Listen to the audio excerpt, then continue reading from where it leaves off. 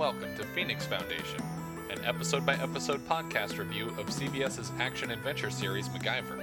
I'm Patrick O'Reilly. And I'm Richard Wells. And today we'll be tackling Season 1, Episode 22, The Assassin.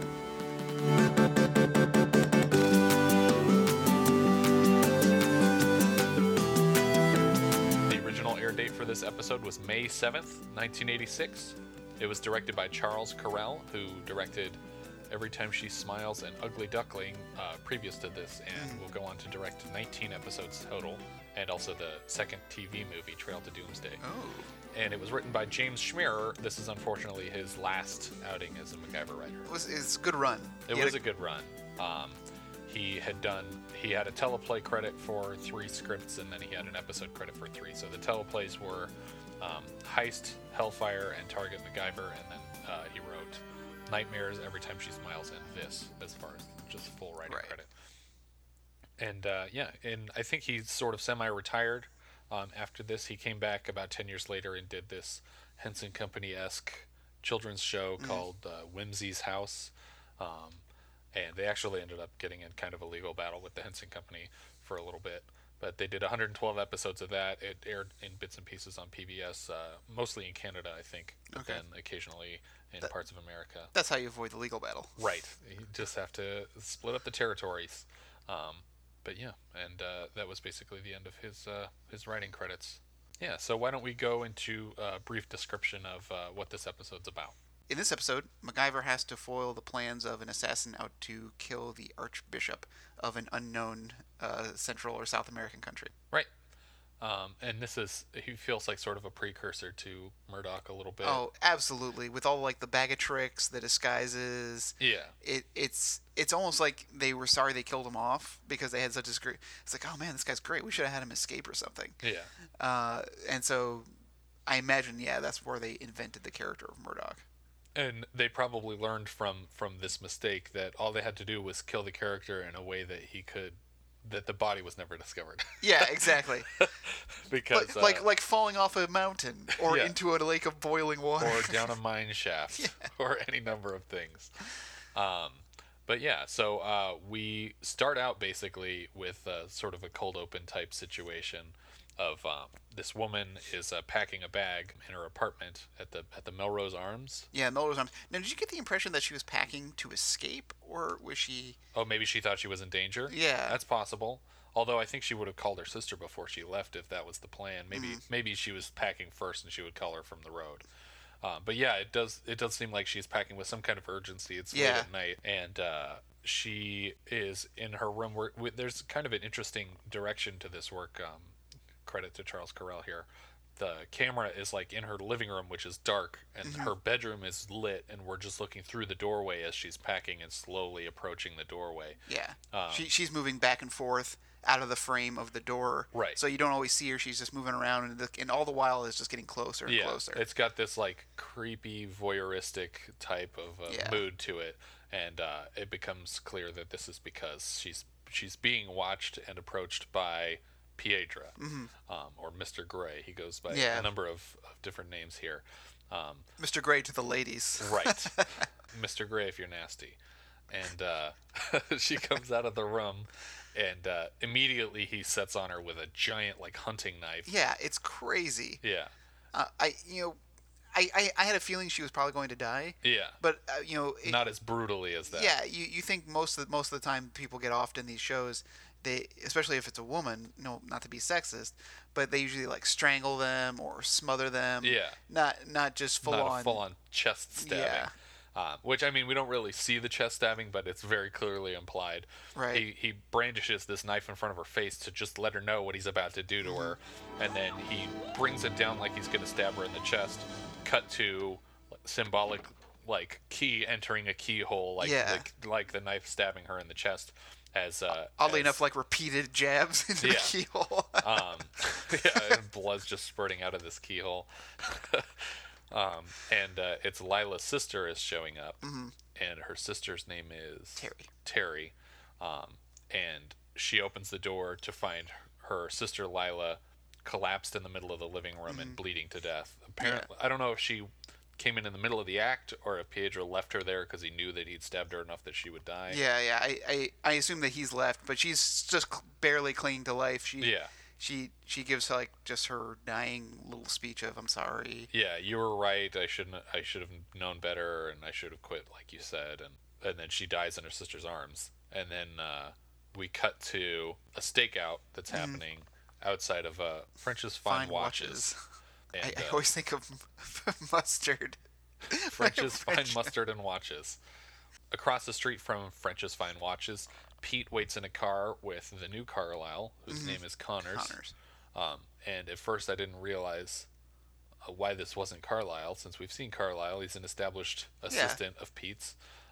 It becomes clearer later in the episode why they didn't use Carlisle, but then becomes unclearer, as I'll explain when we get to that point.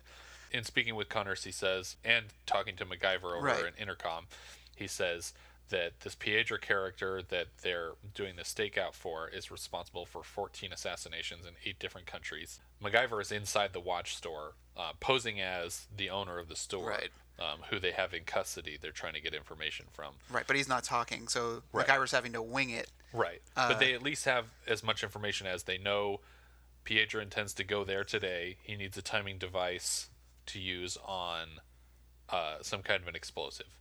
And so MacGyver is there posing as the watch store owner, waiting for Pietro. Which is curious to wonder what Pietro's original plan was then. Like, where he planned to detonate something. Because obviously that's true. He's forced to improvise his assassination as a result of this. But I'm kind of curious as to what his original plan was. Sure. Yeah, so Pietro ends up... we see a man walking down the sidewalk with a kid. And Connors points him out to Pete, and like, is this Pietro? This could be Pietro. Yeah. And Pete says, no, he doesn't have any kids that we know of. As far as we know, Pietro doesn't have a family. Which, I mean, that you know of, so... Yeah, exactly. It's like, really... anyone who's going into this suspicious watch factory, or watchmaker, I would be, to say, anyone who goes in there, really, is a suspect. Yeah, we should be inspecting all of these people pretty closely. The actor playing Pietro here is Anthony DeLongis, who will actually come back to reprise the role of the villain from Thief of Budapest. The one who swore revenge against MacGyver. Right, Nikolai Kossoff. So he'll come back for the first 2 episodes of season 3. Such a long wait for that payoff. Yeah. Because no one's going to remember unless they... And they can't really intercut the original episode because it would show that it was a different actor. Yeah. And I wonder what Bruce Abbott was doing that they couldn't bring him back. I mean, like, I appreciate them bringing back Anthony DeLongis because he does an awesome job in this episode. Yeah. But I don't think Bruce Abbott did a bad job. And unless there was, like, another Reanimator sequel shooting, like, right at the same time, I don't know why they couldn't have just used him for it. But yeah, so he enters the shop with this kid. And it seems like it's a father and son that are going into the watch shop. And he basically promised his son that he could have any watch he wanted. And so the kid goes in and he's like, oh, really? I could have anything? And he's looking at all the watches. And it seems like Pietro's like watching MacGyver to see, like, how is this guy? Does he seem to know anything about watches? This kid is looking through stuff. And then we cut to Terry beginning her investigation. Right. She's already gotten an interview and signed up to be part of the high-end clientele prostitution or escort service. Yeah, escort. Yeah, I mean, she... And the madam, I guess, would be who's in charge, says they must have talked before because apparently... I think maybe the madam that runs the place has heard from Lila that, oh, my sister's trying to convince me not to work here anymore. Yeah. Or I've been having second thoughts about working here, and my sister's made a lot of good points. And so the conversation basically opens with, like, we hear this madam say, honey, you know what kind of escort business I run, and do you want to be sent out on a date?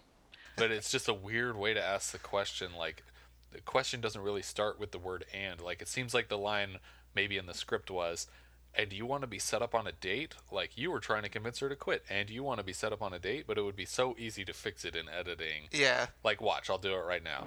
Honey, you know what kind of escort business I run, and do you want to be sent out on a date? See, like, all you had to do was take the word do out and just hide it with a cut, and then poof, it sounds like a reasonable question.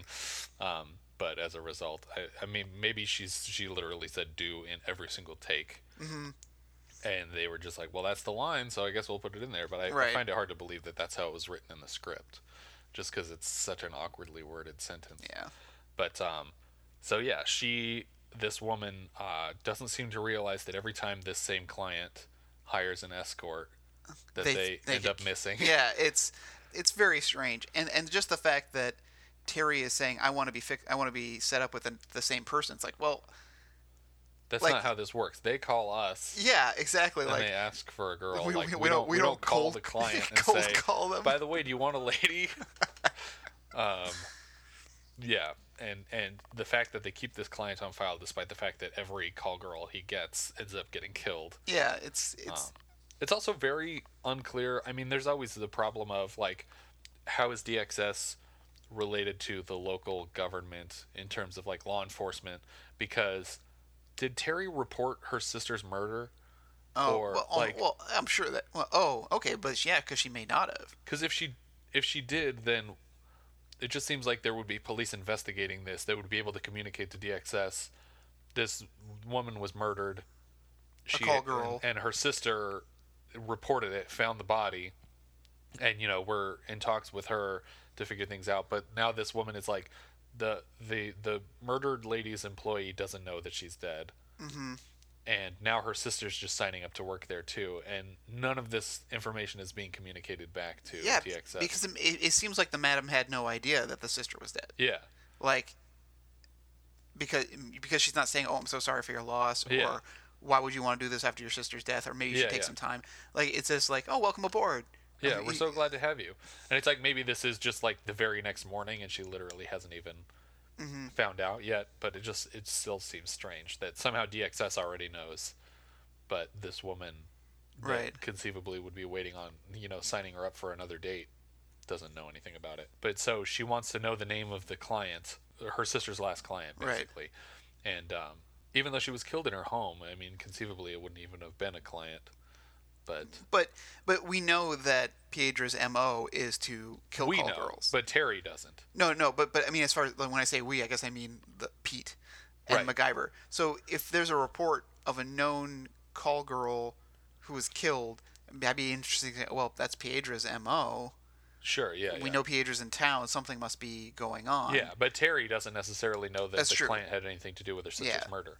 But she basically coerces the madam into giving her the information by paying up front to join Yeah. the company as a call girl. And the madam just says, like, I never saw him. I only talked to him on the phone. But his name is Smith. Yeah, C.W. Smith. And here's the weird thing about this episode so far, and well, it'll continue, but everyone's just giving their names. Right. Like this yeah. guy calls with his real name. Well, when she says, I've never met him before, I only talked to him over the phone. His name was Smith. Then I was like, oh, okay, so he's just using like a fake name so Right. that he can order the call girl to do the work. And then she's like, C.W. Smith. and I was like, that's a little weirdly specific. And then Yeah. later on, oh, his name actually is C.W. Smith. yeah, That's it's strange. it's very strange. And then when Terry calls later, she says, "My name's Terry." It's like, Yeah. you should probably use a fake name too. Yeah. I mean, just throwing that out there. But Um, people are too honest in the MacGyver universe, Yeah. even the criminals. Well, it's a typical spy thing, the Bond, James Bond. Just go ahead and tell everybody who you are, even if you're working Yeah. undercover. You're more infamous. But yeah, so then we move back to the watch shop.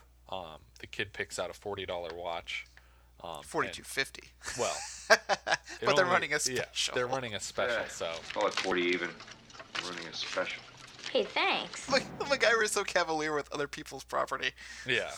It's just like, I wonder if he's actually just guessing at the price of this watch. I wonder if he's just pocketing the money. Yeah, that's true.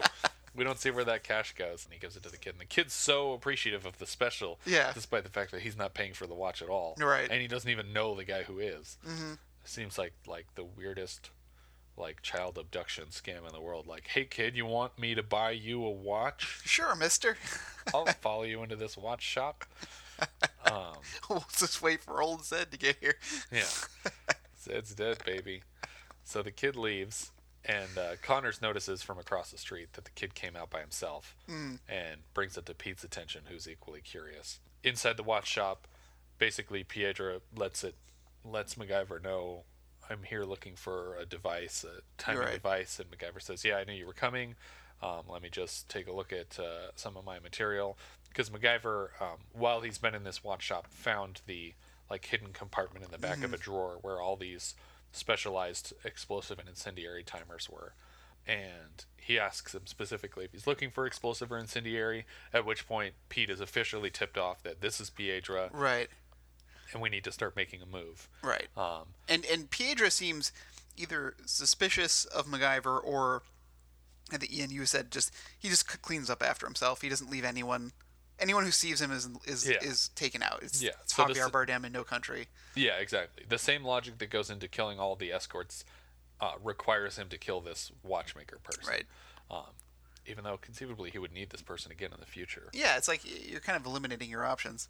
I mean, escorts, they can replace those. Like, Right. girls are signing up every day right after their sisters get murdered. But you think also, though, because obviously this is all going through intermediaries. Like this watchmaker was set up probably also by Smith. Yeah. Like when you get to town, go see this guy. He's going to have the materials you need. But if you keep eliminating, please don't kill him because we use him for other business. Yeah, exactly. Like just people would start going, oh, Piedra's coming in to hire me for something. It's like the in The Man with the Golden Gun. Sure. When they go see Lazar. Yeah. And it's like, all the criminals know him and they use him, and he's still alive because he's a useful person, and you don't want to eliminate him even if he's seen your face. Yeah. Which is why it's actually really lucky for that watchmaker that he was detained by DXS in the first place. He saved his life. But yeah, so MacGyver says basically that he needs to like change the settings on the timer to the exact specifications that Piedra's looking for. And while he's making the adjustments, he notices in the reflection of a grandfather clock's like window pane that Piedra's pulling like garrote. He's got a garrote that he's pulling out of his watch, and instead of staying where he is, relatively safe across the room from the entrance, he puts his head right next to the curtain where Piedra is like lurking getting ready around to choke him to death. And of course, it gets looped around his neck. MacGyver doesn't even get a hand inside of it. Yeah. And then they move into this insanely vicious fight for this show. Like, this is probably the coolest like one-on-one fight that we've seen so far. They're throwing each other into like glass cabinets and clocks, and it definitely reminds me of the Robert Shaw, Sean Connery fight on the train in From Russia with Love. In that it looks like these two people are trying to kill each other. It's all like real tight angle, like super close up on everybody. And a lot of cool weapons come out over the course of this fight. Yeah, Piedra reaches into like just his like collar of his and pulls out like a throwing knife. Yeah. Right away, and MacGyver just happens to grab like this mallet. Yeah, it's like a wooden mallet. And, which is perfect for working on finely tuned watches. Yeah. No, that's for like the broken watches. It's like the Captain Hook's watch shop. But yeah, so he throws this knife at MacGyver, and we get this like reversed shot where it's like they probably had the knife stabbed into the mallet and then yanked it out with a string and then just play it in reverse, so it looks like he's throwing the knife and it stabs into the mallet. Makes MacGyver look awesome though. Yeah. Like just like whack. He just happens to catch it like that, and then he pulls out this awesome like extending rod thing that kind of looks like a sai. Yeah, it's got one turned down and one turned up. Yeah. It kind of reminds me of the cactus character from the Final Fantasy games, where he's like always walking like this. Yeah. But it's got this extender rod up on the top, and it just looks like a clubbing rod, like he's just gonna beat the crap out of MacGyver with it. And then they throw each other around this room a lot. They break a lot of glass. And then finally, basically, Piedra gets MacGyver pinned against the corner of the room, and he's got these two butterfly knives. Yeah, these butterfly knives that he's just flipping around and like showing off his knife skills. And right when he's about to finish MacGyver off, MacGyver goes, "I give up." Like, is that gonna? Are we even like now? Uncle, tapping out. And this is when Pete busts through and cracks Piedra in the back of the head. Barely even touches him and goes unconscious instantly. Pete has that ability, though. Yeah, Pete's he's a bit, honestly, like you could say that Dane Elcar was like heavy set, obviously. Sure. But I'm sure he's got some strength to him. He's like the Kingpin. Yeah, but it almost feels like Vulcan-esque the way he's able to like knock people unconscious without any effort at all. You have a lot of practice in hitting people with the back of your gun. He knows the pressure sweet points. spot. Yeah. But so, and then as Piedra is like going unconscious. His eyes are kind of rolling back in his head, but he's falling toward MacGyver with these butterfly knives out. And MacGyver's kind of like, ah! And, like, kind of rolls away and deflects Piedra's unconscious body before it, like, stabs him anyway. And then we kind of move to this hotel room where we see the awesome collection of weapons that they took off of Oh Piedra. yeah, it's just it's like he must have been walking around so awkwardly. Like, Yeah, just, it would be really uncomfortable. I like to imagine that as he's walking around, it sounds like he's like carrying a whole bunch of keys. It's like Yeah. shh. It's like- Just sounds like he's wearing chainmail. But one of the weapons just looks like a regular, like, Bic pen, and MacGyver picks it up, and he assumes that it doubles as some kind of a weapon. Because Right. everything else on this table is a weapon except for this pen. And he basically finds a trigger along the side of it, and it fires this Curare dart. And Curare is like this a poisonous plant extract. Right. It causes paralysis in muscles and over, generally, like the general, like, term, like, for as far as a movie trope, because it does really work. Yeah. But, like, is like, they shoot you with it, and it'll either do two things. It'll either paralyze you but leave you alive so that someone can capture you, or an overdose which paralyzes everything including your diaphragm, which doesn't allow you to inhale. Right. And so you just asphyxiate Yeah. as a result. And luckily for MacGyver, it fires the direction he suspects it does, because otherwise this would have been launched directly into Right. his chest. Yeah. And it hits the wall pretty close to Pete, too. But, yeah, so this is, again, James Schmierer, who wrote this episode, also wrote Target MacGyver, which has the whole Urtica thing, the other plant extract that has a paralysis function. Right. So it must be just a hobby of James's. He's always studying ways to paralyze people with plants. And He's the poison ivy. yeah, and Pete makes the point. Somehow they're able to tell from just the end of the cartridge sticking out of the wall that this is Curare, even though they haven't done any kind of a test on it. They just assume that's what's on this dart. Yeah, I mean, MacGyver asks. Yeah, he says like Curare. and like, what else would you put on a dart? Like, that would be the only possible thing Yeah, you could put on a dart. I guess it could be like cyanide or arsenic or something like that, but I don't know how fast acting those are. Yeah, and then Pete says that a Curare derivative was used to kill a government minister in Central America. So they're assuming that must have been one of his jobs, but Piedra's reluctant to confirm that. Yeah.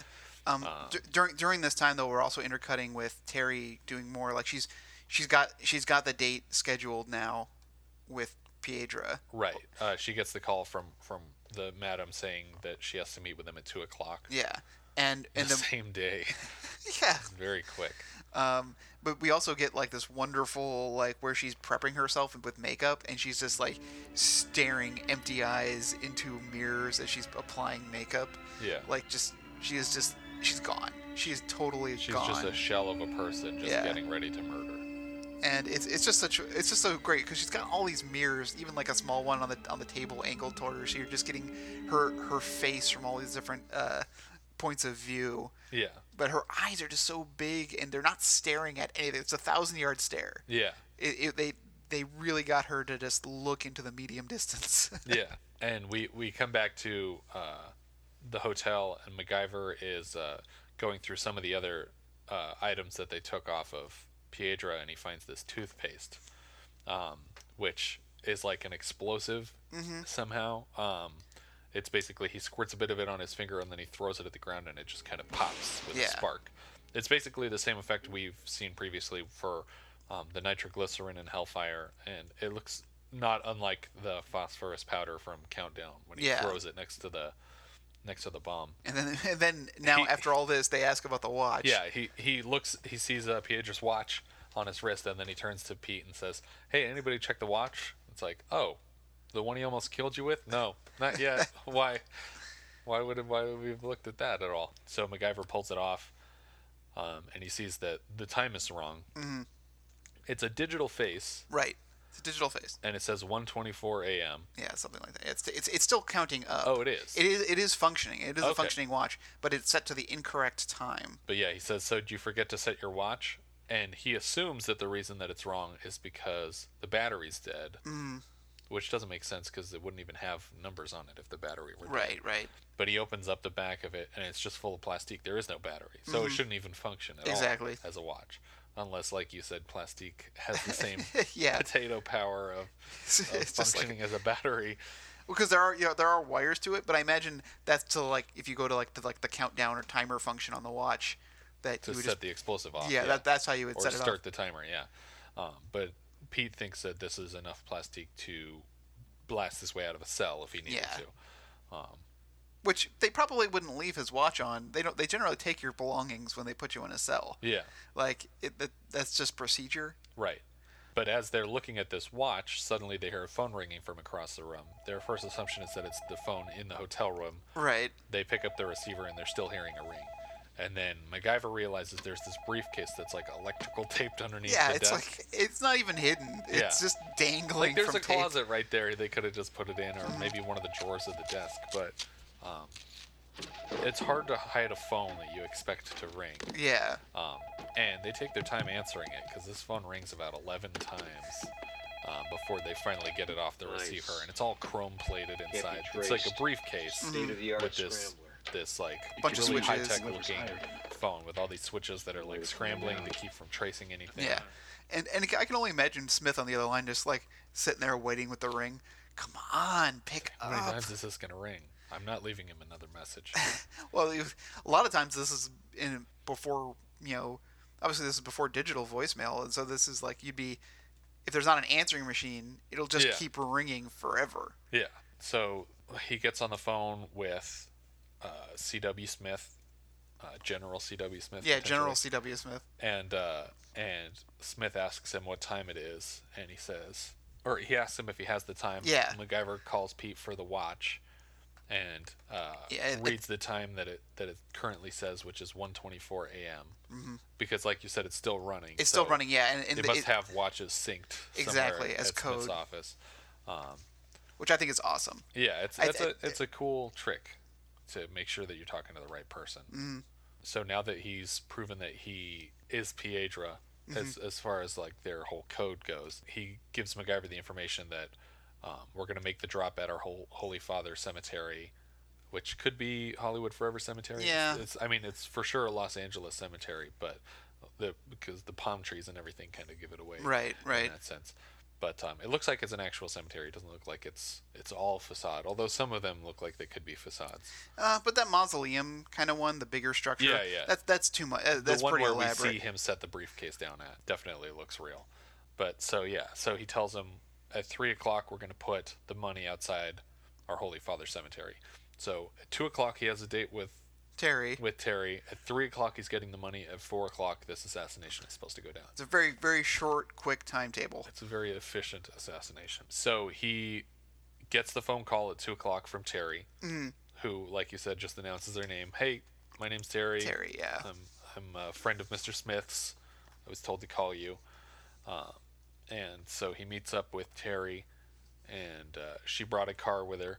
Yeah. She also brought a gun, which he doesn't know that yet, but Yeah. we saw her taking some time to load Because a as far gun. as she knows, this is Piedra, who stabbed her sister to death. And Right. so her intention is to follow him until she finds a good moment to just shoot him. Right, and also it's important to note that Smith is making the drop personally. Also a bad move Yeah. for this Especially guy. since he has henchmen. Yeah, and so as soon as he walks out of the building, he's spotted by Emilio, who's the head, who we'll discover is the head of The Archbishop's security detail. And he's someone even says, "Oh, there's General Smith," so they suspect this guy already. Yeah. And they know They're that not involving local law enforcement in preventing this assassination. It's like I don't want to say like they're Vatican police, but because I don't know if Vatican police would protect an archbishop. That's pretty. Is an archbishop below a bishop or above a bishop? Well, an arch is above a thing, right? So Right. An archbishop would be above a bishop. Flawless. That's my logic. Flawless logic. Or is it like an arch nemesis? Oh, that's the opposite of a bishop. Is that what an arch nemesis is? Because your nemesis and your arch nemesis are the same thing, aren't they? Is your arch nemesis yourself? No, your arch nemesis is like your ultimate nemesis. Okay, so then it's like an ultimate bishop. Okay, so it's That's what we're deciding now. the blasphemy that's going on right now is amazing. But So this archbishop isn't from America, right? Correct. He's from Central America. Yeah. So it's probably his own security detail from back home, and they don't Okay. even trust local law enforcement, maybe. So that's why they're just, we're going to handle this ourselves. We're pretty good security people. And But somehow they got wind of this plot. I mean, Right. like, they must have some kind of informant they've probably system. been on the lookout since that other Central American government minister was assassinated with Carrari recently, or a Carrari derivative. Yeah, correct derivative.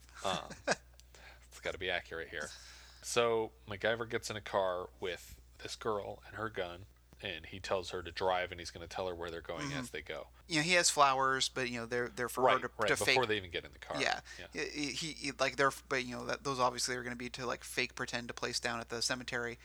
But she asks, if we get separated, what do I do? Because he says that she's going to go on alone to pick something up and bring it back, and she's worried that if they get separated, so he gives her The hotel the key. hotel key to Piedra's hotel room still. Right. And that will come into play later as to how Emilio tracks them down. But they get to the cemetery, and you know they find the briefcase. But Emilio is watching from a distance with his guys, and MacGyver is watching from a distance, making sure that Terry is okay.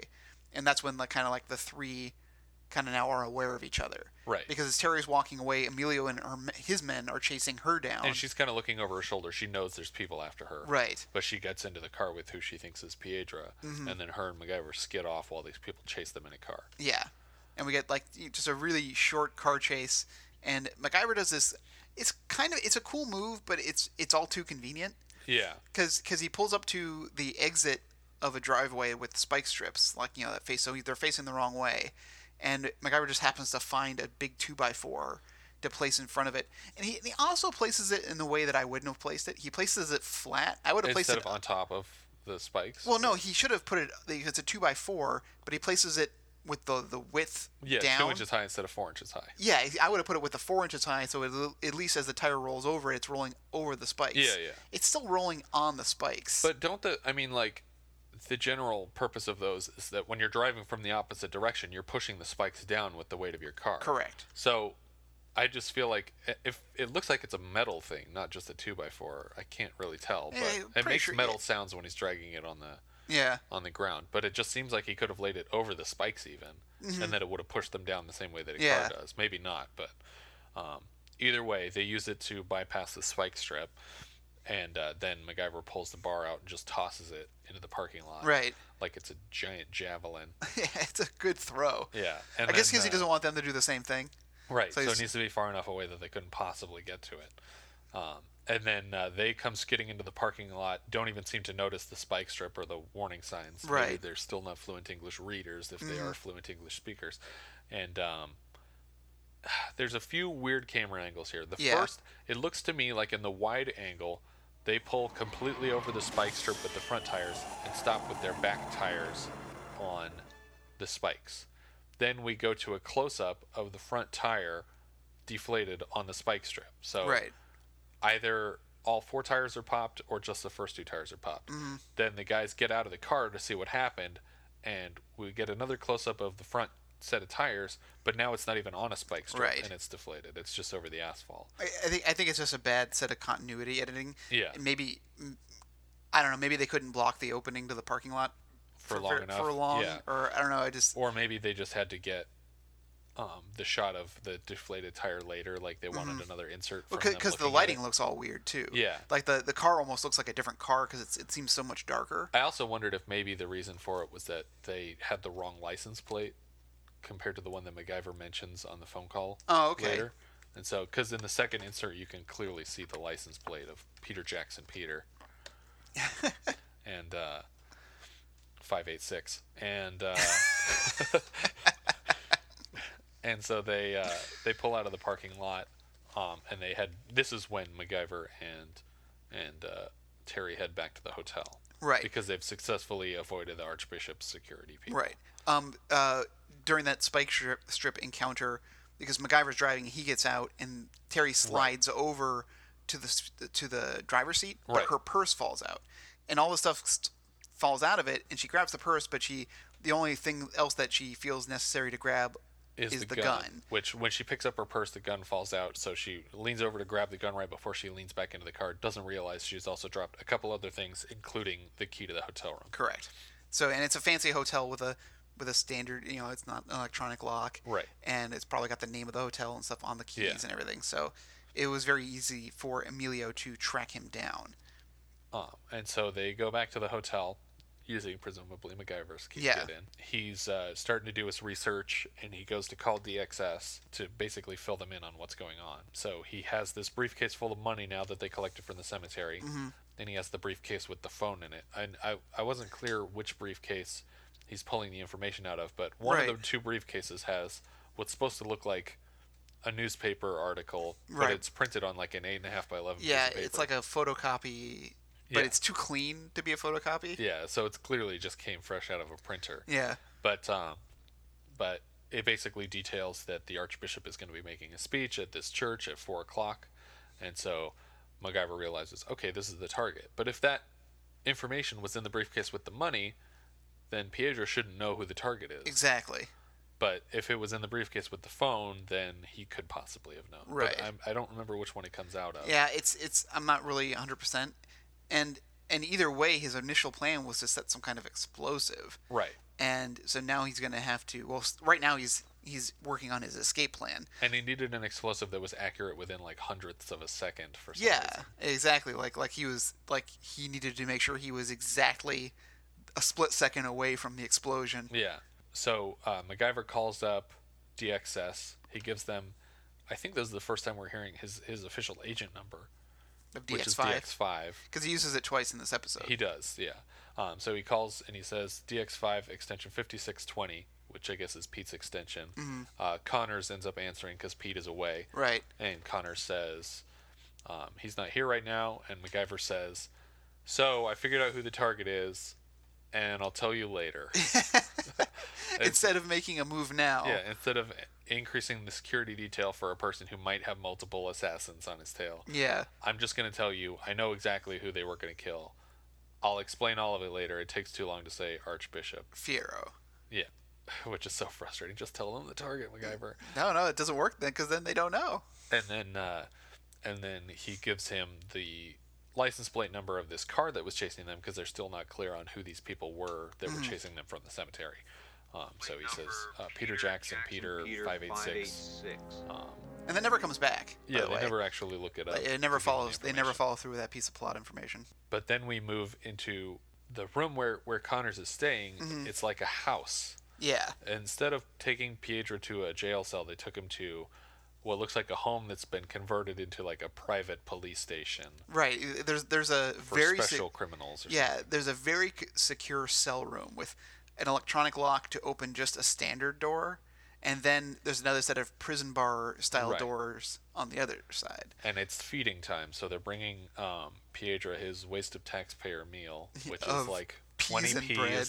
and a piece of And a cup of water. yeah. There's a like tiny Dixie cup of water. There's no way this meal costs 50 cents. yeah, And still a waste. It really yeah, it's according still a to waste. the agents of the DXS, that's a waste of taxpayer money. But the velvet wallpaper for this house wasn't. Pete's got very good taste. Right, he designed all this himself. So they go in to feed Piedra, and when they leave, we're in the cell with Piedra, and he starts MacGyvering on his Yeah. own. Oh, it's crazy weird.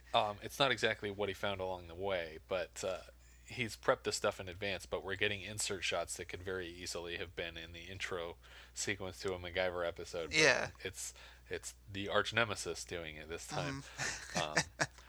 And so the first thing he does is pulls off this mustache Right. that has kind of looked fake the whole time, but it was the 80s, so everyone's mustache looked fake for Right. some reason. He takes off the mustache, and it has these two wires in it, which he winds together to strengthen the wire. And then he bends it into like an L so Yeah. that he can pick the lock on his handcuffs. Right. Step 2 is, now that his handcuffs are undone, he goes and unbuttons his shirt and pulls off a scar on his chest, which was hiding a needle. Yeah, another Curari dart. Yeah, another Curari tipped needle, which he seems to have like 4 or 5 of these. Yeah, because he's gonna have 2 more later. Right. So he's got. So there must be more scars on him. Yeah. That he's not bothering with right now. But what they've given him was enough for him to make a blow dart for this needle. Yeah, he uses a pea as a stabilizer, and Yeah, he tears up his Dixie cup to use as a blow gun. Yeah, so he rolls it up into a tube, and then he jams the needle into a pea and jams the needle and pea into this tube, so that he can start banging on the door. When Connors goes to check on him, he says, "What do you want?" And he's like, "I want out." And then he blows this pea through the tube and poisons Connors to death.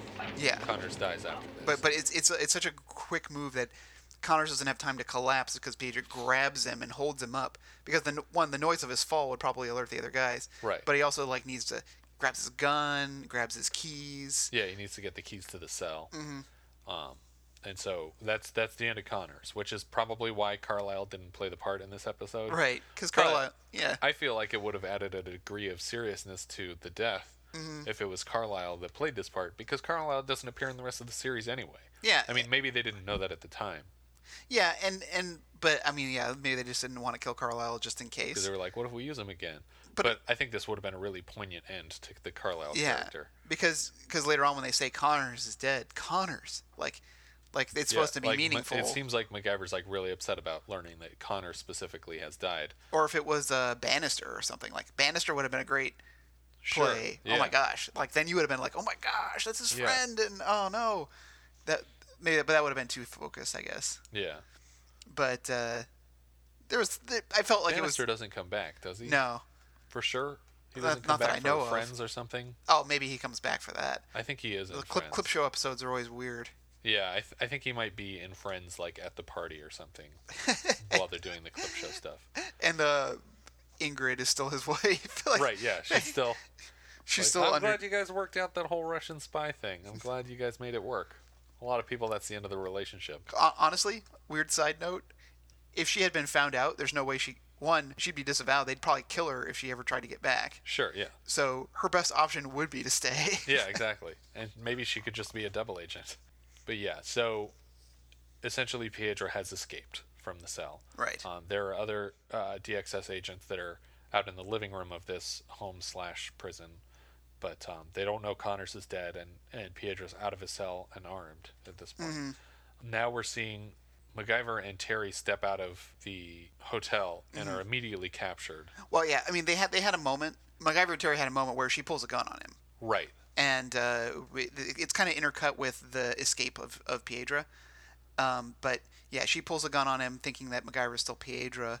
And MacGyver, he's trying to convince her that he's not, but he's saying it in such a creepy way that it's obvious that he actually might be Piedra. It's like, no, you've got it all wrong. Yeah. It's just like, no, you're not doing it. You're not playing that character right. Meanwhile, he's just sort of fumbling around with this tube of toothpaste for no reason. Yeah. And he just squirts a big line of toothpaste on his finger, and she's like, put it down. And he's like, it's just toothpaste. See? I squirted all over my finger. And she's like, put it down, please. And then he puts down the tube of toothpaste. He's like, well, now what am I going to do? I got toothpaste all over my finger. And he throws it at the ground, and it just explodes in front of him, which is this weird phosphorus nitroglycerin toothpaste for extra whitening. And he basically, the explosion catches her off guard enough that he's able to knock the gun out of her hand. And as is pretty typical of MacGyver, he immediately starts unloading the bullets. Yeah. It's a revolver, so he just opens up the cylinder and just dumps it out. Yeah. And as he's doing this, he's kind of trying to calm her down. He gets her on the couch and he's like, look, if I were Piedra, I would have killed you already, which isn't the case.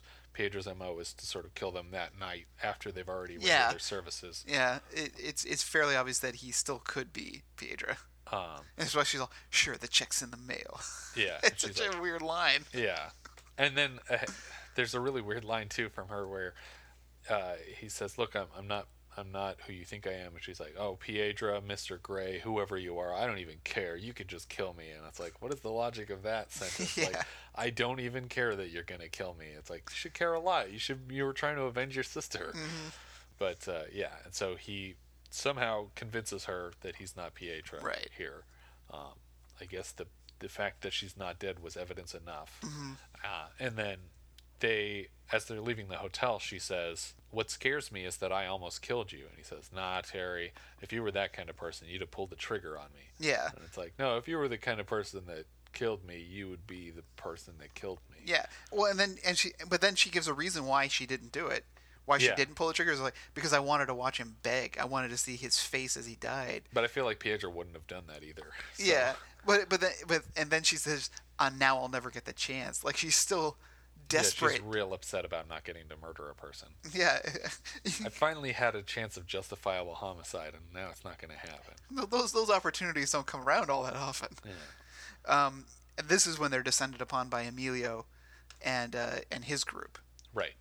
Which, again, bad for Emilio. Like, we just who believes he's captured the assassin and takes them to where the target is. Yeah, he takes them to the basement of the church where the Archbishop is Yeah. making his speech. You take him as far away as possible because you don't want him to kill a bishop. Yeah, and if you had information on this hit beforehand, you might also know that he was planning on doing it with explosives, which is added reason not to bring him back to the church. Yeah, it serves obviously a plot purpose because it puts MacGyver back into the action without him having to drive all the way across LA. But it just does not make sense as far as a tactic for Emilio. Right. Plus, you're going to interrogate him on holy ground? Like, Yeah. you're going to beat the crap out of this guy in the church basement? That also doesn't seem to stand a reason for what it is that you're doing. Yeah. So the next shot is them coming down the stairs into this, what we're supposed to believe is the basement of the church, I guess.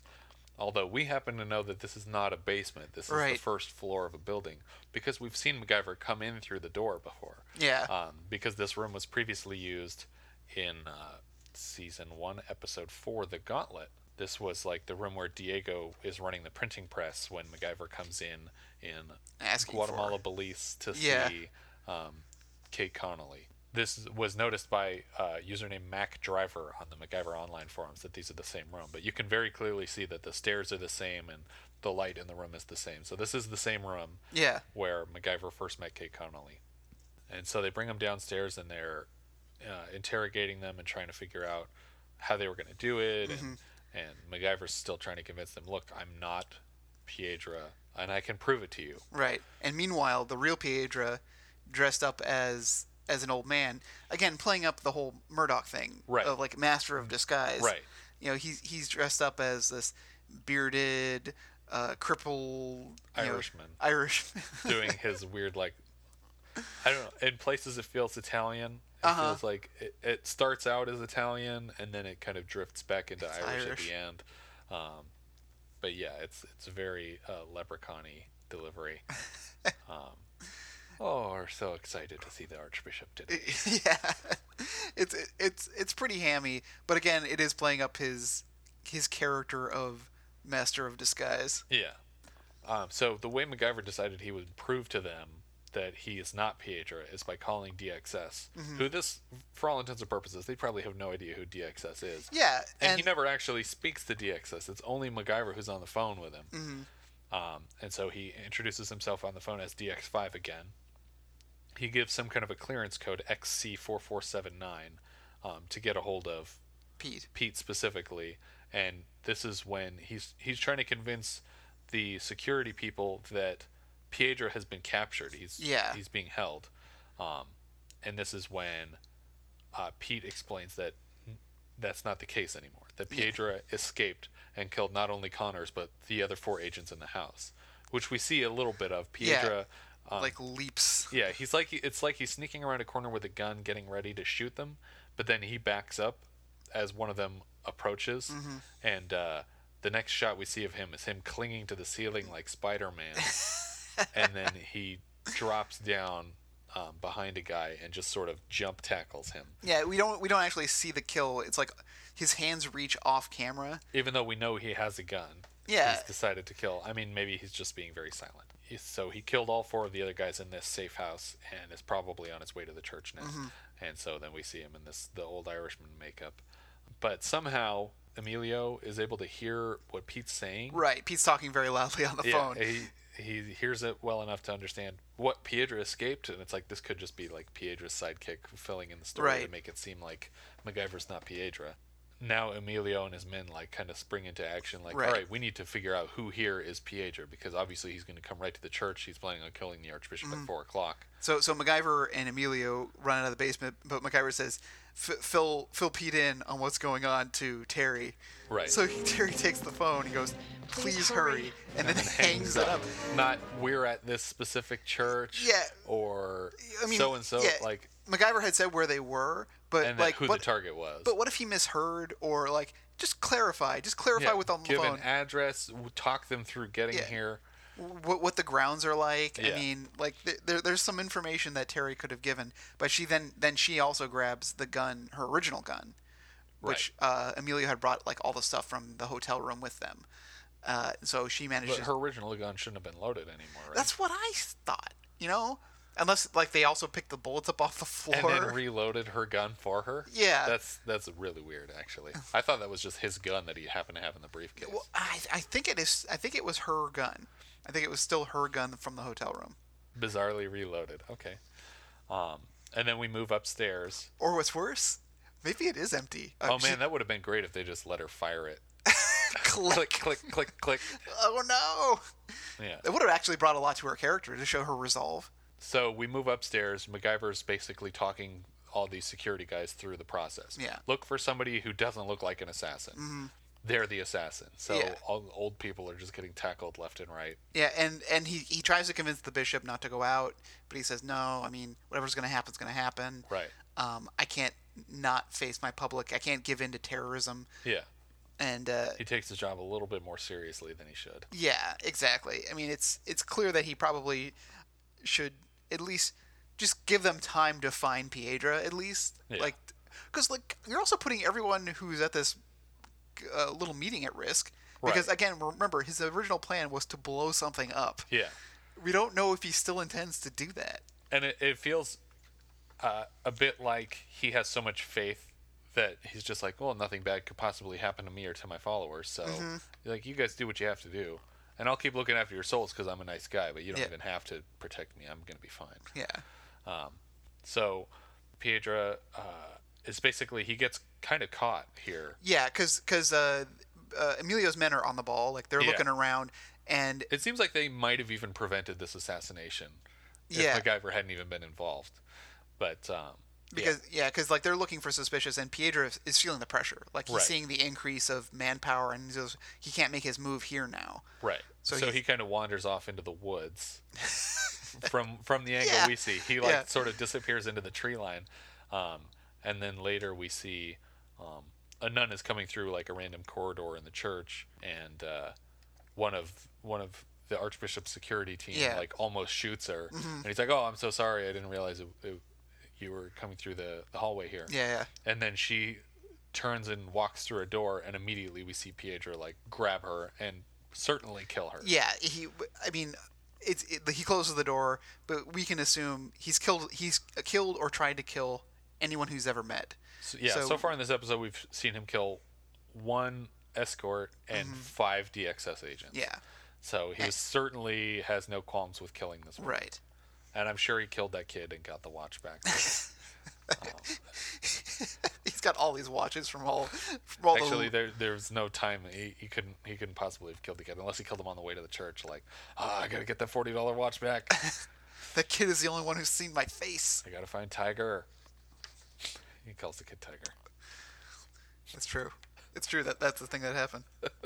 So they know that Piedra's on the grounds. He could be anywhere, but the Archbishop is giving like a small service to a private service for the nuns Right. before he goes out and greets his public.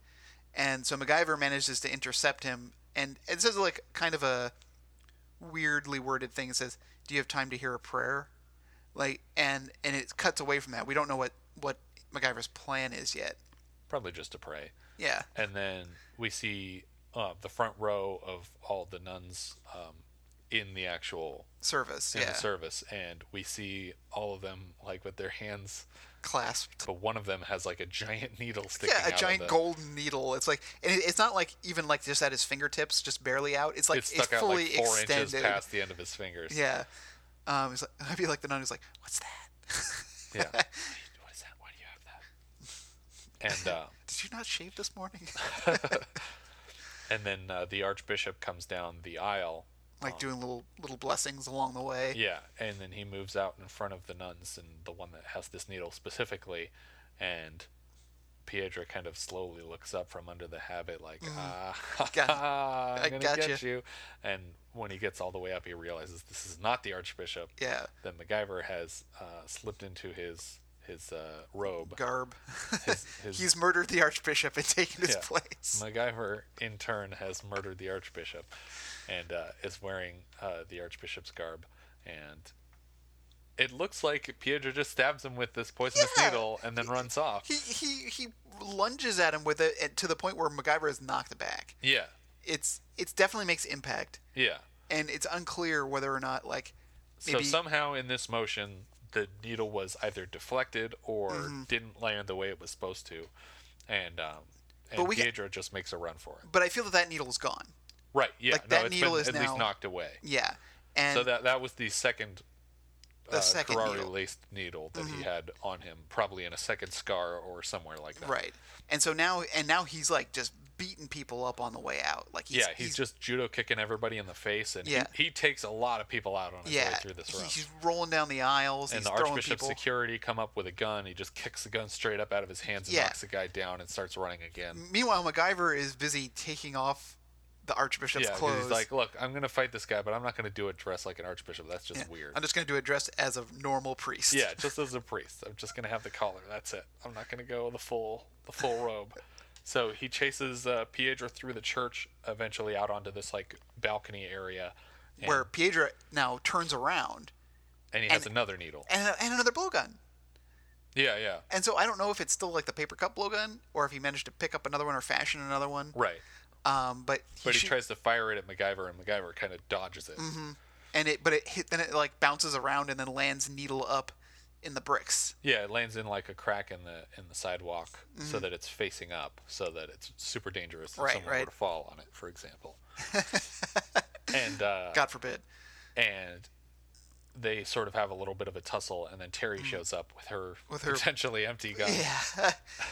And MacGyver yells no, like, don't shoot him. Yeah. I and guess. she says, this is for Lila, and he says, no, Terry, don't do it, because he doesn't want her to like live with the guilt of having killed this person. And then suddenly Piedra just makes a run for it in the opposite direction. Yeah. MacGyver lifts like a garden hose and trips him, and he falls on his hand on the needle, on the poisoned needle. And it looks pretty awful, even if it weren't poison laced. It just looks like, oh, Jesus Christ, that hurt so much. Like, and Piedra now in his death rattles kind of like grabs it, so her gun was loaded, because we do now, he has her gun. He had grabbed still the be gun. empty. Well, I think you can see the bullets. Oh, you can see the bullets in the chamber. And so he tries to shoot MacGyver while he's struggling for breath and trying to use his last motor functions to pull off a shot, but it wasn't enough, and he just and falls to the ground. Yeah. And Pete comes around the corner with enough time to kill Piedra if he were going to shoot MacGyver, but doesn't take the shot because he can see that Piedra's already dying. And is still once again leaving MacGyver opportunity to take care of the situation as he did before in the original fight. Right. Because MacGyver, in the original fight, MacGyver was like, what took you so long? I wanted to see who would win. Yeah. Pete and MacGyver are both very good at telling exactly when someone's about to lose a fight and then stepping in at that precisely that moment. Well, that's why they're such good friends. Right. Like, I mean, that's what I like about the They Pete protect MacGyver each other a lot that way, but also like in The Prodigal, when MacGyver like can tell exactly when this conversation is going to devolve into Joey shooting Frank and set off the wood trap. Like, he just knows exactly when things are reaching the point of no return.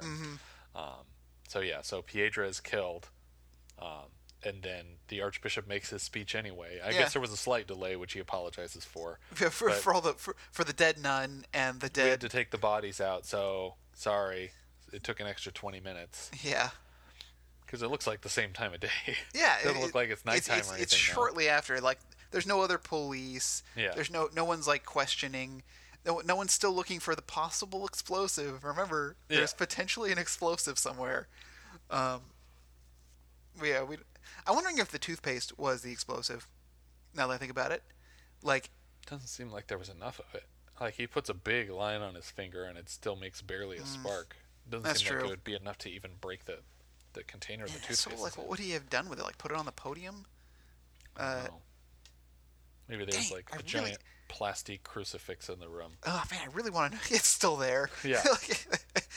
I really want to know what his plan was. I don't know why. It's just in me. But yeah, so we sort of end the episode with MacGyver and Peter leaning against the same wall, like right where Pietro died, basically. Yeah, only moments ago. Yeah, and MacGyver says, well, I guess we'll never know. And then There's all know what? Yeah, Pete kind of laughs about it, and then Terry's like, we'll never know what. And then he says, says, Whether or not he could have taken him. right, yeah. But we know Which the answer. we totally know the answer to. MacGyver could not have taken him. Yeah. He defeated him here because the guy fell on his own weapon, which is, that's Which a is MacGyver true to trope. form. Yeah. It's a Narai Yeah. slow death train thing. Like, everybody falls on their own weapon. Yeah, little known fact that General Narai's sword was also Kirari tipped. Right. Harikari tipped. Harikari. Yeah, MacGyver definitely would have lost the fight because Yeah. in that clock shop he was about to get butterfly faced, and Pete had to step in. So we know who would have won that fight, and I wish Pietro could come back for more. Yeah. But he died in such a way that it would be difficult to explain his reappearance, unlike any of Murdoch's deaths.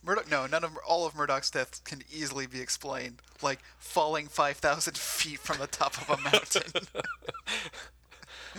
And I actually had an opportunity to speak with Anthony DeLongis about his appearance in this episode as Pietro the Assassin. Why don't we play that for you now? First of all, I just wanted to thank you so much for speaking with us today. Sure. In MacGyver's first season finale, you played world-class assassin Pietro. Did you audition for that role? I did, actually. And it was, well, as I said, it's one of my favorite roles. It allowed me to combine, both a great character, and then come up with some good action, which we, most of which we kind of created on the spot. Because we could. The director liked my reading, and he said, "Well, I've got to have a guy that do all these things and be believable and this and that." And so I proceeded to go through a few, moves in the audition. Sure. And I guess he was convinced that I could play the role because I got to. Yeah. I was very happy about that. Yeah. In your first confrontation with MacGyver in the clock shop, there's a fairly brutal fight. Did you do all your own stunts for that scene? Yes, actually I did, including going through the back of the big clock. Yeah. Some breakaway glass on it, and I wasn't doing as many stunts per se in those days. I was doing lots of action because I started as a theater. I started Shakespeare. And some of my first breaks in the business were choreographing action for. I did Richard Chamberlain's Cyrano on the Bear Track.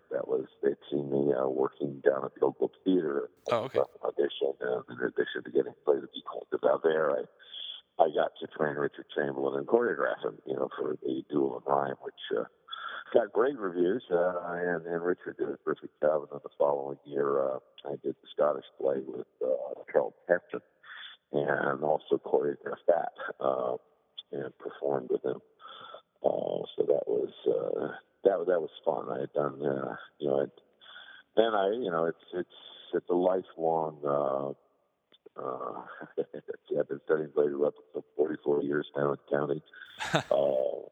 And it's a life journey. I consider myself a work in progress, but especially as an actor, I was looking to go, how can I, make my physical instrument as versatile as possible. I used to be very uncomfortable with my physical self, so I went, I've got to do something about that. So I started, adding a lot of physical training, a lot of martial arts, and it not only helped me invested credibility to the roles I was playing that were, more dialogue oriented, but still, had opportunities for some physicality or at least a presence. Then it's become a parallel career for me, training other actors like, Harrison Ford and Michelle Pfeiffer and Anjelica Houston and, a long list of other other things. Yeah, you said before you had done whip training for Harrison Ford on The Kingdom of the Crystal Skull. I wondered if you could describe that experience a little bit. Well, it was good fun. I created a more efficient, more effective, more visual, more combatively viable system of whip work. Sure. It's been about 30 years now, and but I had the opportunity to train Michelle Pfeiffer as Catwoman. Oh, okay. And that was all Michelle. None of the stunt girls, even Kathy Long, world champion kickboxer, got anywhere near Michelle's ability with the whip, because she saw I was trying to give her another vocabulary, to help tell her story. Sure, yeah. She reaped a lot of benefits from it. It grounded her and, helped give her a fluidity, which was no small feat, because she was working in 3 to 5 inch heels all the time. Sure, yeah. So that was where it started, and I continued to develop. I continue to do it to this day. But I had gotten my materials to the producers for Crystal Skull, and one day I got this call from Harrison saying, "Well, guess we better get you to come in here and brush up my skills." You've seen what I did.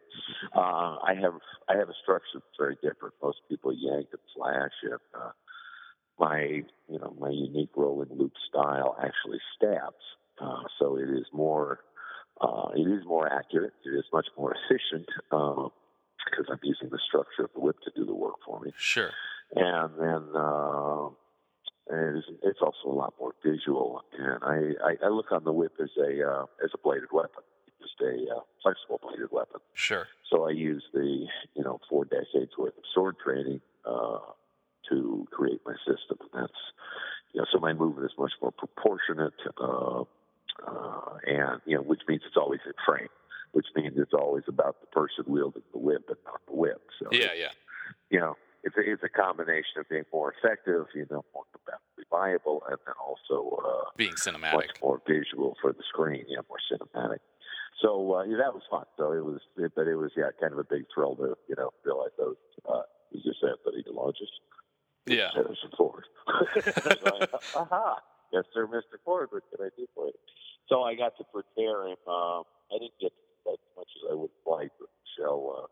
I was on set every day, and we actually created things on the spot.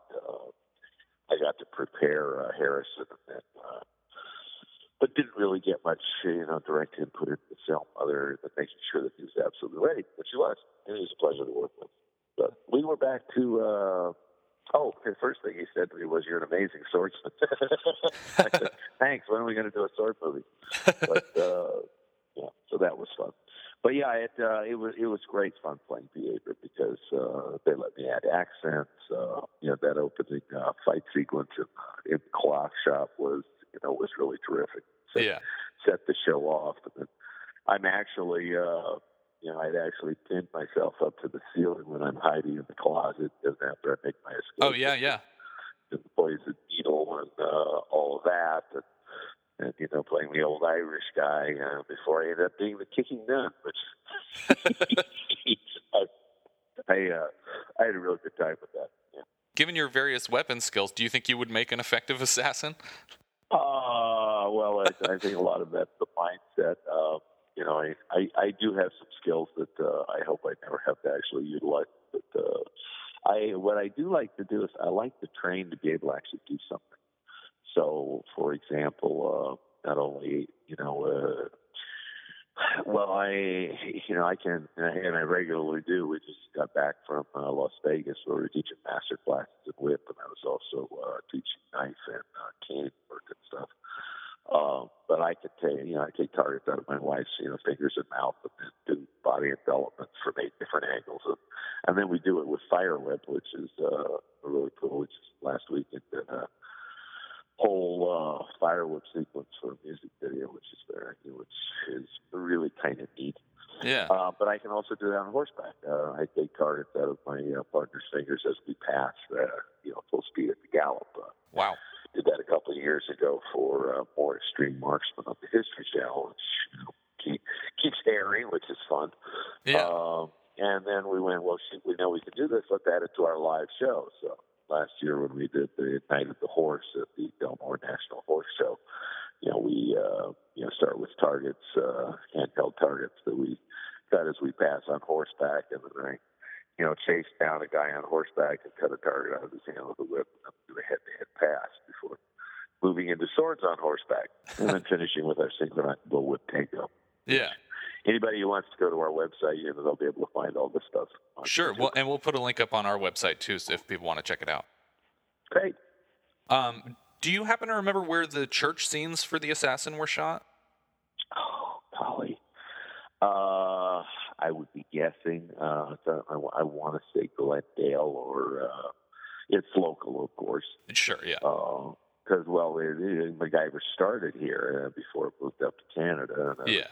I was lucky enough to go up there and, do the double episode, Lost Love with Alyssa Davalos. She was the actress playing, Here's Lost Love. And, that was good fun. Do you have any other fun memories from the set of either your first or the 2-part Lost Love episode? Well, I have wonderful memories from, the Piedra episode. Just every day going to work was a joy because, we were kind of creating things on the fly. I had to get my character, of course, showed up doing my line. But Richard's fun to work with. He's very hands-on. So, we were actually, working. We worked out our choreography. They said that Judy was the coordinator, and he's fishing stuff at us. But he certainly do Richard. Richard's very athletic. Richard's a hockey player, yeah, which is kind of fun. So he's not afraid to mix it up. And I won his trust very early on. So two of us worked really well together.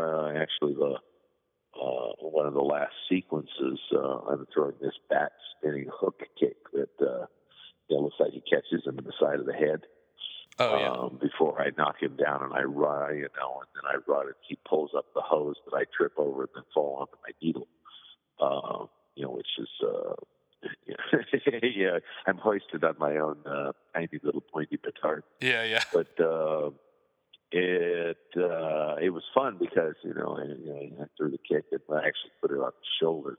But the way the camera angle was, it looked like I'd hit him right in the neck. Yeah. So it was pretty cool. And then that, which actually kind of brings up something fun. They had said that he got curare, and that I was poisoned by needle. And at the time, computers were kind of in their infancy, or a little more so. Yeah. Personal computers, and I kind of went, well, wait a minute, okay, if I die, how do I die? What exactly does this do? So I wanted to look it up, and I actually called the studio because, Tales of, studio backlot and reference libraries, et cetera, Yeah. Golden Age. I thought, I'll call some studio. And they basically didn't have anything for me. I think they'd phased out that department or whatever. So I did some more research on my own, and I discovered that what curare does is it paralyzes the intercostal muscle. So you can't breathe. Yeah. You can't draw breath. So you essentially suffocate. So it gave me something more specific, and I tried to, give that sense. It definitely comes across that you're struggling to breathe. Your face is getting dark red, and you're choking. And yeah, I think it definitely works with the curare. Good, yeah. But it just gives me thank you. What it gave me was something more specific, and not just a general kind of. Yeah. So the lesson here being, continue to learn stuff because it's only going to invest your portrayals with more credibility, and don't depend on somebody else to do your job for you. Do your own damn research. Yeah. And I often appear on shows, because of the different skills I've developed and continue to develop. I'll come in as an expert on, Morris J. Marksman, or I did a couple with Gunny Lee Ermey on Lock and Load. I was actually shooting live ammo from the back of a galloping horse. He had to be fun. It was. And, he's a hoot. And he actually, before I started to work with him, I looked back up, his soliloquy from Full Metal Jacket. Yeah. Which is, hey, it's kind of like American Shakespeare. I mean, he's just so eloquent in it. He had a great sense of humor. We got along really well. And, and a lot of other different shows, Triggers and 101 Weapons to Change the World, blah, blah, blah. But they'll always and The Deadliest Warrior. I was an expert on season 1, and that just Spike found it impossible to believe that somebody could be an expert in more than one area. So I ended up coming in and supplying the weapons testing horses for season 2 and 3. Oh, okay. So I continued to have a presence and a contribution on the show in that end. But they would come up with, okay, here's kind of information on your weapon, and I would thank them very much. But I had already done, research of my own, and I always found things that were beyond the simple. Well, let's go to Wikipedia, just regurgitate what it says. Yeah. As good a reference as that is, my wife, scientist, just PhD in cellular biology, often says there's no peer review on Wikipedia. Yeah. So sometimes you've got a world-renowned scientist commenting, and sometimes you've got some guy in his basement kind of going, it's Martians and brainwaves. There's a little trick that I learned very early in my career, by watching, because you can learn a lot on a set if you keep your eyes open and your mouth shut, and one of the things that I've had, bite me at the bottom a couple times. You will try to get as much coverage as you can from a scene, and they'll shoot their masters, and they'll shoot their over the shoulders, and they'll shoot their close-ups, and et cetera, a combination of things, however much time they have time for it. A lot of it depends on how confident the director is in his ability to shoot both story and action, and some are really great at one and not the other. The rare talents are good at both. But the point of this being, you get a lot of footage that most of the time in episodic television, you may not be in the editing room, which means you have an editor who makes decisions, and of course they're very much character and story decisions, because what the audience sees is what they what they base their their commitment to the story, if you will. Using one shot over another shot can make a tremendous difference. Yeah. And so I've watched, very veteran directors do what they call editing in camera, meaning I'm only going to give the editor exactly the what shot I want to see. I want him to have, so that he can't make the wrong decision. Because I've done shows where I did some really great work, and I do there with these good shots, because I always ask the camera, "Where are you?" so that I know. Yeah. I know how to make the the lens and the camera work for me, instead of fighting it or doing something stupid and careless and ruining a shot. And just going, I know we have better shots than that. There was an episode of something called Conan, The Adventures of Conan, or whatever, shot down in Mexico. And we'd worked with a fellow named Ralph Mueller. It was very nice. He was playing Conan. came in, and he and I put together a very good sword fight. We actually got applause from the crew, which is always a good sign. Yeah. They don't have to. And when I came around to doing some ADR, which is dubbing of a couple lines they didn't get, and I found out that you had to dub every line on the show. It was like, this is weird. They were in the second season, and they were doing all of it. I went, well, I get having to do an exterior, but why are we dubbing interior shots? Your sound should have been good. Well, they were next to like this heat locker, which it's just they were out of phase with whatever the light of the electrical system was, so that the sound was always terrible. Oh. And kind of going, again, early in my career, I went, I had my performance and I was so wonderful. At least you think so. Now I've got to go back in and try to both match the performance and the movement of my lips, which is actually a skill. Yeah. But and then I went, okay, wait a minute, this is a mindset. I have a second opportunity to bring something more to this. So that's how I tried to look at it. But the last thing you want to do is dub every line you've done. Sure. But anyway, I went in to do dub all my dialogue, and they said, "Did you ever what the fight looks like?" Since we're at this scene anyway. And I looked at it, and I had, when I choreograph, I like to put together the idea that when good and evil finally battle, they're very evenly matched, that the hero has to dig deep. And so, like, for example, in MacGyver, MacGyver is losing to me. Yeah. And he's outclassed, he's outmatched. But he is so innovative. He makes use of what's available, which was the hose on the ground, and he trips. And in this case, but I just kind of go, you don't have much of a hero if you don't push him. If he doesn't have to rise to the occasion, it's just kind of like, well, it's his show, so I guess we know he's going to win.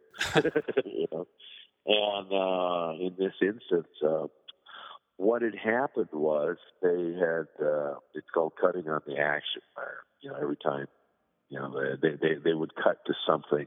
It makes it very difficult to follow the narrative of an action story because you're not really seeing all of the parts put together to like a sentence. It's like you're getting every third word or something. Yeah. And worse, that when in doubt, they constantly cut back to Rolf Star. And I just kind of went, who approved this? It's all the producers, and it's a way to go where you're always featuring Star, which of course comes with the territory. But if you do it at the expense of the jeopardy that was within the action, of course the story, then your hero suddenly becomes kind of he's weakened. And it's foolish. So it was another sample of. I kind of wish they didn't have so many choices to make. They would have had to use the fiddle. A little more in-camera editing on that the one. same thing. They flew me to Shanghai to partner Jet Li for Sword Fighting Fearless. It was actually cool because they've been all over the world finding fighters to that final sequence against the Caucasian, the evil repressive. Violence. Yeah. Which was, but it was a lot of fun, and I got along very well with Jed and with Yen Wu Ping. He's one of the most famous action directors in the world. Well, there's a couple of stories there, but one of which was I was watching him shoot and going, oh, he's editing in camera, even though he's going to get to be in the editing room. He's shooting this because only he really knows, the shot he's going to use to make this work, and it was just kind of fun. But yeah, they were choreographing me like I was using a Chinese sword, and I'm kind of going, this isn't what I would do with this weapon. But they also thought that Western sword fighting looks like what they see in the movies. And Yen Wu Ping actually took my sword and pumped his arm and went pokey, pokey, pokey. And I went, oh God, he thinks that's what he's used to seeing. Yeah. And so the first three moves they choreographed for me were pokey, pokey, pokey. And I went, oh, I'm going to give you three thrusts, but I will not pump my arm. And after we got to the first take, I realized, I'm here to motivate Jeff's incredibly cool moves. So they're having me attack the quadrants, which I went, okay, because they were working very, very fast. They were like 5 days behind. I caught up in 3 days, the 2.5 days of filming we did, which was they liked me. And it was very, very cool. But I asked, I'll still do, the attack you want me to do. Can I get there at this manner instead of that manner? And I guess one of his team had said, who's choreographing this? Us or Guilo? And Wu Ping said, this Guilo knows what he's doing. So after that, things went very, very smoothly, and we had a grand time. What has been your favorite challenge in the course of your career? Something that they asked you to do that seemed impossible, but that you were able to pull off? Getting my next job. It never seems to end. I find the more I can do, the more I work, which is why, I work in front of the camera as an actor. I work as a voiceover artist. I did a game called Red Dead Redemption. I play, one of the leads in that, Marshall Lee Johnson. And it was a motion capture, so it was like doing a Western, except you were in a silly suit, balls on. Shane balls so the computer can pick it up. I did another thing called Bulletstorm, where I had that guy in that. So I do that, and then I come in as a weapons specialist, and I'll come in and basically be a stuntman doing fights, or come in as a fight coordinator or a weapons specialist and choreograph, things. And then people come to train with us at the ranch, or I'll go to train with them, depending on if the studio's paying for it. Yeah. But it keeps me sharp and viable, and it keeps income coming in to pay for our 4 horses. We have our ranch is called Rancho Indalo. It's when I worked in Spain on a series called The Queen of Swords. The Indalo is a symbol of good luck and good weather. It was a cave painting found, second or third century, I think, in Almeria, Spain. And my wife always said, if we get our ranch, that's what we call it. Our ranch actually is top of a mountain just north of L.A. that it looks like southern Spain, the view off to the left. Oh, that's great. It's very much at home. And we have an on-site gun range, we have a tomahawk range, we have an archery range, we have incredible cross-country riding. So, mine is not a good place to learn to ride, but if you have solid basics, I can take you to the next level. And then there's all the weapons that I teach, and it's just a great place to come. Either if you're a professional to train, or if you've always wanted to live the fantasy, we can put together a syllabus and make it a tremendous action vacation for you and your significant other. So, tell your people to look us up at www.belongis.com, belongis.com. Sure. If they want to come and train to be Zorro or Robin Hood or anybody else they can dream up. We can give them a weekend or however long. Sometimes I get people who will come for like 5 days or a week. But we get the Australian Stunt Academy who come in every year for the last 9 years. And we get a whole group of people. Yeah. It's fun. Do you have a favorite weapon? The whip and the saber. My favorite sword is a saber, although I'm a black belt and an instructor at Shinkendo under Kaisutoshi Shiro Obata and my sensei Matthew Lynch. That is Japanese swordplay. Kurosawa films are what got me into choreography in the first place back in the 70s. Yeah. And I've now come full circle, and I'm studying the true art, which is it's kind of fun. I like the verisimilitude of that. I will be doing this for the rest of my life. So it's a terrific art. But I've always liked the saber, both for work on the ground and on horseback.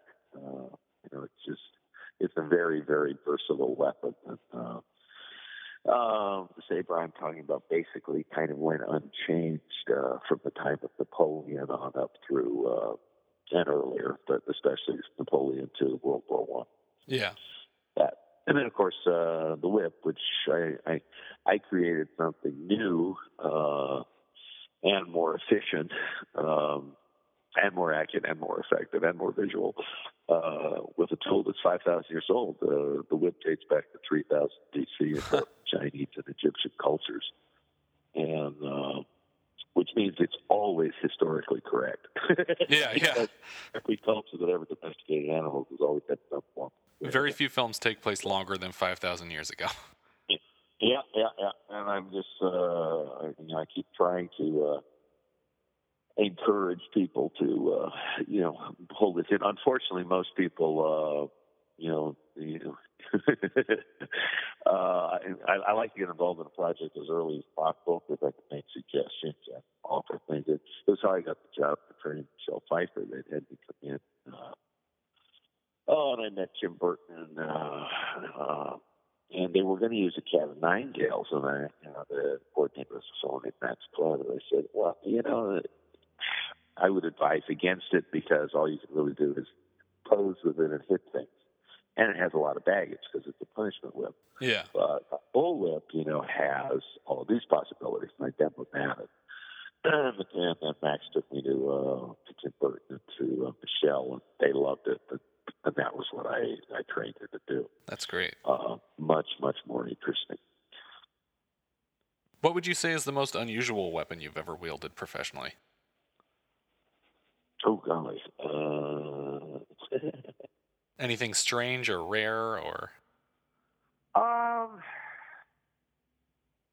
actually pretty comfortable with most things because the longer I study, the more I see the concepts and fundamentals that connect the arts. As I said, I look on the whip as a supersonic telescopic blade, so it's not as strange in my hand as it is to most people. Sure. It was, how I was able to conceive, of my system because I don't I don't look on it the way other people do. I was re-examining it to, how does this actually work and how can I make it work more efficiently? How can I get the two of us working together? Because any weapon you pick up has to be an extension of, your will and your skill and your personality. Yeah. Otherwise, everything's an inanimate object to pick up. Most actors, usually through lack of training, are fighting with their weapon. They have this adversarial relationship, which makes them less effective, less credible, and a whole lot more dangerous. Yeah, absolutely. Themselves than everybody else. I can now make a weapon about an opportunity out of pretty much anything because I have a structure, that comes from all of these different systems that I've studied. And when I go into, train either, actors or stunt professionals, I kind of have broken it down into a structure, from which I go, okay, this structure is in anything we pick up, and if we have nothing, it's still there. These elements. And helping people see the big picture, helps them not to get lost in minutia. Because whenever you learn something new, you always spend 10 times more energy than you need, and in all the wrong places. Yeah. It's kind of fun. But I'm trying to think offhand. I've had some, difficult weapons to work with when I trained Dolph Lundgren. I played Blade, I played Football Masters at the University. And the weapons that they made were kind of big and clunky, especially Dolph's, He-Man sword. It's called Buick Slayer. It was massive. Yeah. And just kind of difficult to work with. And then mine, I had two swords, not a little better balanced, but still pretty hefty. Yeah. And then I was wearing the chain. I was wearing I was wearing a surgical rubber bodysuit. I would pour the sweat out of my boots. That they literally expected it efficient. And the chain mail that they made for me, they didn't have the fine more balanced, lighter weight stuff available back when we did this 26 or 7 years ago. Yeah. I forget. We just had an anniversary a little while ago. But I was 10 6-foot lengths of pipe cut into quarter-inch pieces. They never would tell me how much it actually weighed. But Yeah.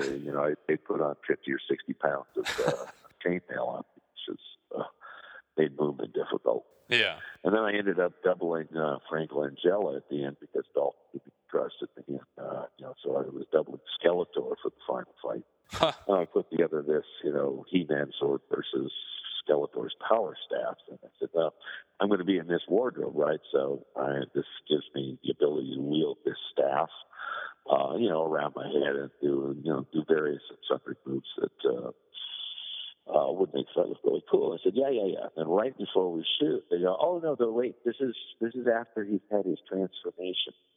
So now I'm wearing a helmet, which means I have no peripheral vision, and I really can't see anything below level with my nose, and I'm in his boots, which are leather soled. And we've got this oily film all over the set because of the smoke that they're using. But worse, I've got this crown on that it's like a cross between moose antlers and the New York skyline. So all of the stuff going around my head is now possible. And of course, this all happened, literally almost moments before we were about to shoot. It's going, oh, great, be choreograph this. And then not change it so much that Dolph won't be able to remember what the choreography is. So that's kind of it's been less a matter of having to use awful things and more a matter of I know we told you this, but now it's this. I did a movie called Secondhand Lions where I did all the flashback swordplay for Michael Caine and Walter Scott. I worked for Walter a bunch of times. Actually, Walter was the coordinator on Masters of the Universe, which was great. And I trained Christian Kane, who is terrific actor. He was on Leverage, and now he's on The Librarian. My wife actually worked on Leverage. Excellent. I played the Butcher of Kiev there. It was fun because I trained him for Secondhand Lions, and then he recommended me to come in and play this role, and they needed someone to, it was in season 1, to give him his credibility as biggest badass of the team. Yeah.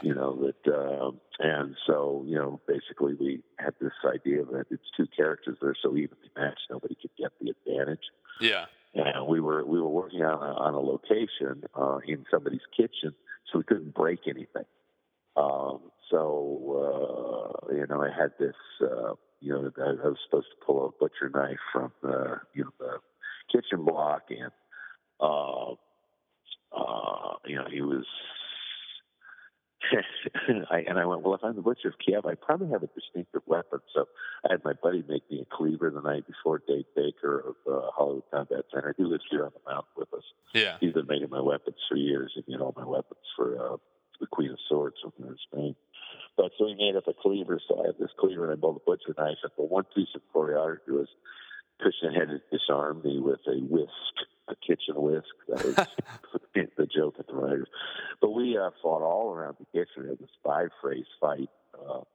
I like to go in phrases, and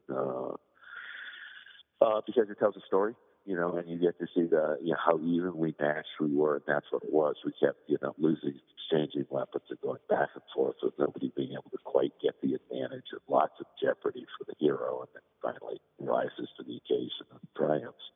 Not unlike the MacGyver fight. Yeah. And it was really cool. And we had a 5-phrase fight, and we shot it as a master every time. Not very many actors could do that. Kudos to Christian. But it was really great. But I trained him for Secondhand Lions, and we had a whole section where I had trained him, and the coordinator, Walter Scott, said, "Yeah, this is good. This is what the director said he wanted." And we come to the day, and it's a location where they'll free these girls, from slavers, and it's multiple opponents.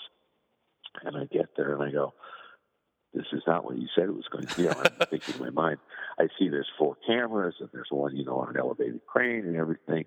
And then suddenly there's all of these, there's tents and there's cook fires and there's extras and there's camels and there's just, it's like, and, it was choreographed so that, he would be working his way through all of these people. Yeah. And multiple, combinations of 2 and 3 and et cetera. And I went, okay, he's not going to be able to do that. He's going to arrive, so now everybody has to come to him. I said, give me 5 minutes. And I said, remember the thing I taught you when we were training? Because what I like to do is give people a vocabulary and a structure when I train them. And then we can actually create things on set if we need to. Yeah. And it really paid off here because I said, okay, that thing I trained you, this is how we're going to finish. It's going to be a double weapon. I'll have 2 swords, you'll have 2 swords, And just prior to that, you will have gone through your combination as we rehearsed. But in here, you will, as you take care of these 3 guys, you'll disarm the last guy, which gives you a second sword. Then I'll leap in, and we'll do our thing, and you'll kill me, and that'll be the end.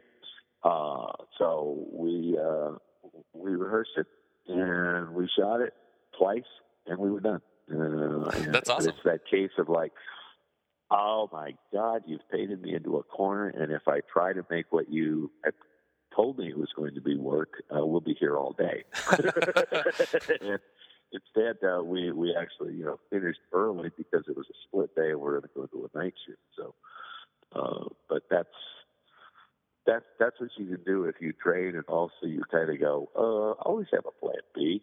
Yeah, exactly. It's funny, earlier you said in regards to, wielding an unusual weapon, you made the point that you could basically make anything into a weapon. And I feel like that's what makes you the perfect anti-MacGyver, is that he can make anything into a solution and you can make anything into a weapon. Yeah, actually, it was a great parry, and I kind of wish we got the chance to do it again.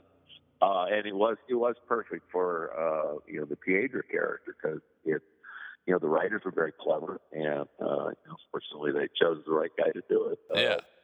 But yeah, it was all about, I've got this needle under my fake scar, and I'm going to make a blowgun out of my paper cup and this frozen pea, or yeah, just kind of, okay, I'll suspend my disbelief for that. It's pretty cool. Well, I want to thank you again so much for speaking with us today. Was there anything else that you have on the horizon that you'd like to let our listeners know about? Oh, golly. Let's see. Well, I've got a Western trilogy that I'm doing called Blood Trail, and I've done the first 2 chapters, and I'm trying to finish writing the 3rd one and, get the funding for it so that I can turn this into a feature. It's pretty cool. There's a couple things on the horizon, but, we'll see. There's, as I used to say, I still do, I guess, that, if promises were riches, I'd be decked in diamonds. So we're waiting to see how many of the things that are supposedly going to happen, will actually have some substance to it so that I can go to work. Sure. But in the meantime, I continue to train, I continue to hustle, and I continue to teach, and always looking for a good role and a good project. So keep my name in the wind. Absolutely, yeah. Well, it really has been a pleasure speaking with you, and I appreciate you sharing your time with us today. Thank you, Patrick. Cheers and respects to your listeners, and I hope they enjoy this. If you ever want to chat again, let me know. Sure. Thanks so much. All right, bye-bye. Bye-bye.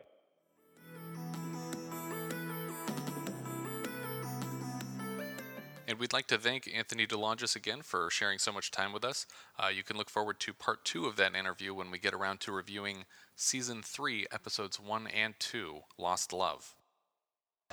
This also, very unfortunately, marks the last illegitimate appearance of Stephen Chang as the beginning. He's so great. He brings so much to every episode. I feel like it's sad to have the beginning is gone. He won't come back as this character, and no one else comes back to play the beginning at any further down the line in the future. Anyone confused as to who the beginning is, you are not alone. The beginning is not a character on the show. There's an actor by the name of Stephen Chang. Who's a martial artist. Yeah, he's a martial artist and appears to be a stuntman based on his IMDb page, who is somehow IMDb credited in every episode from Thief of Budapest to this one. With the I don't exception. know why he's not in Pilot or Golden Triangle, but Yeah. he's in Thief of Budapest through The Assassin, with the exception, bizarrely, of The Escape. Somehow the beginning missed that episode. He actually does appear on the series, but not until season 3 as an actual character. Oddly enough, in the middle. Yeah. He shows up in that should have been his name in season 3, The Middle. But he plays a character in season 3, which also marks the reappearance of Anthony DeLongis, who played Pietro here. Oh, interesting. And it's the first and second episodes of season 3. It's like a 2-part special. Stephen Chang and Anthony DeLongis come back together for that episode.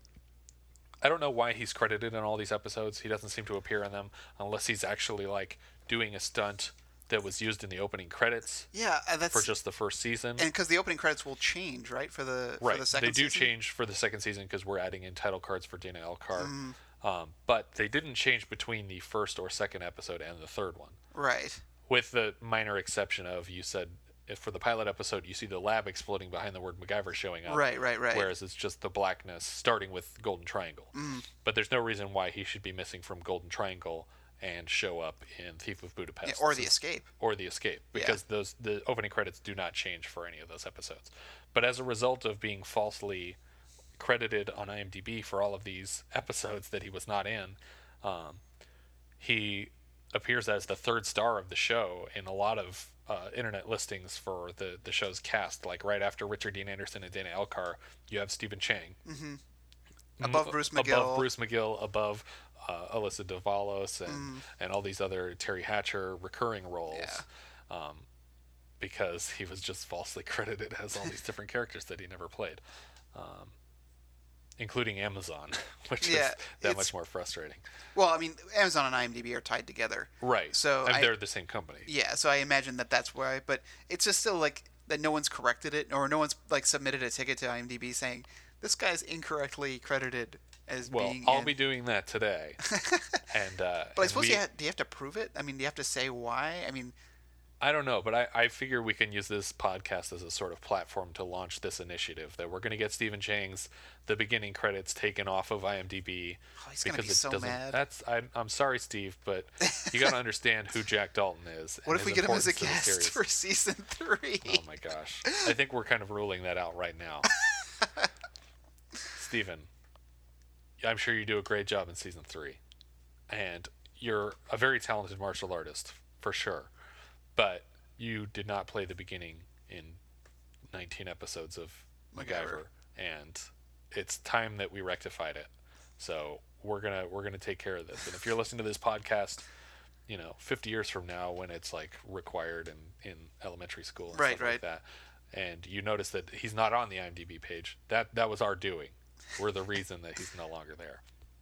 So I just thought it was important to bring up Stephen Chang. Yeah, good. It's good that you marked us for death. we appreciate his work on the series. It's nothing personal. It's just that Bruce McGill is a very important character to the series and deserves at least the third credit, maybe second. Sorry, Dana. Oh, no. No, I'm not going to kick Pete down. Pete's great. But even Terry Hatcher should be above Stephen Chang. Come on, guys. Yeah. So, yeah. But I think that about wraps it up for this episode. Yep. Oh, and the season. Oh, my gosh. This is season 1. Season 1 in the bag. This has been a lot of fun doing this show. I don't know if we even thought we would finish a whole season of it when we first got started. Yeah, it happened so fast. Yeah, it really did. And we're excited at the prospect of continuing for another 6. This is one of the longest seasons. I think there's a few that are 22 episodes, and then a few that are shorter, and then the last season is like half length. Yeah, it's like 14 episodes. But yeah, I think we're up to the challenge, and I think we've had a lot of fun. We've been getting more and more responses from listeners, and we always appreciate that.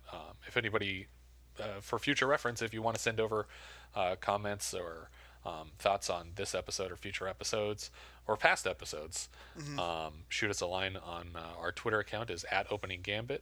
Our Facebook page is facebook.com/Phoenix Foundation Podcast. And of course, you can always find us at phoenixfoundationpodcast.com. And we'll be back next week with our with the premiere of season 2, The Human Factor. human factor. This is a good one too. Yeah. So, Man versus the Machine. right. This was before we even realized that the robot war was imminent. It's so imminent now. Yeah. Like Roberta and Robert were only the beginning. Right. MacGyver trained them to hate humanity. They ignored our drink orders. They egged our shoes. Now they're coming for us. All right. Well, I think that's about it for season 1. I hope you've dug listening to the show. We've enjoyed making it for you. And stay tuned for season 2 starting next week. There will be no gap in our delivery. That's right. Because we don't play that game. So, thank you again for listening. Thank you.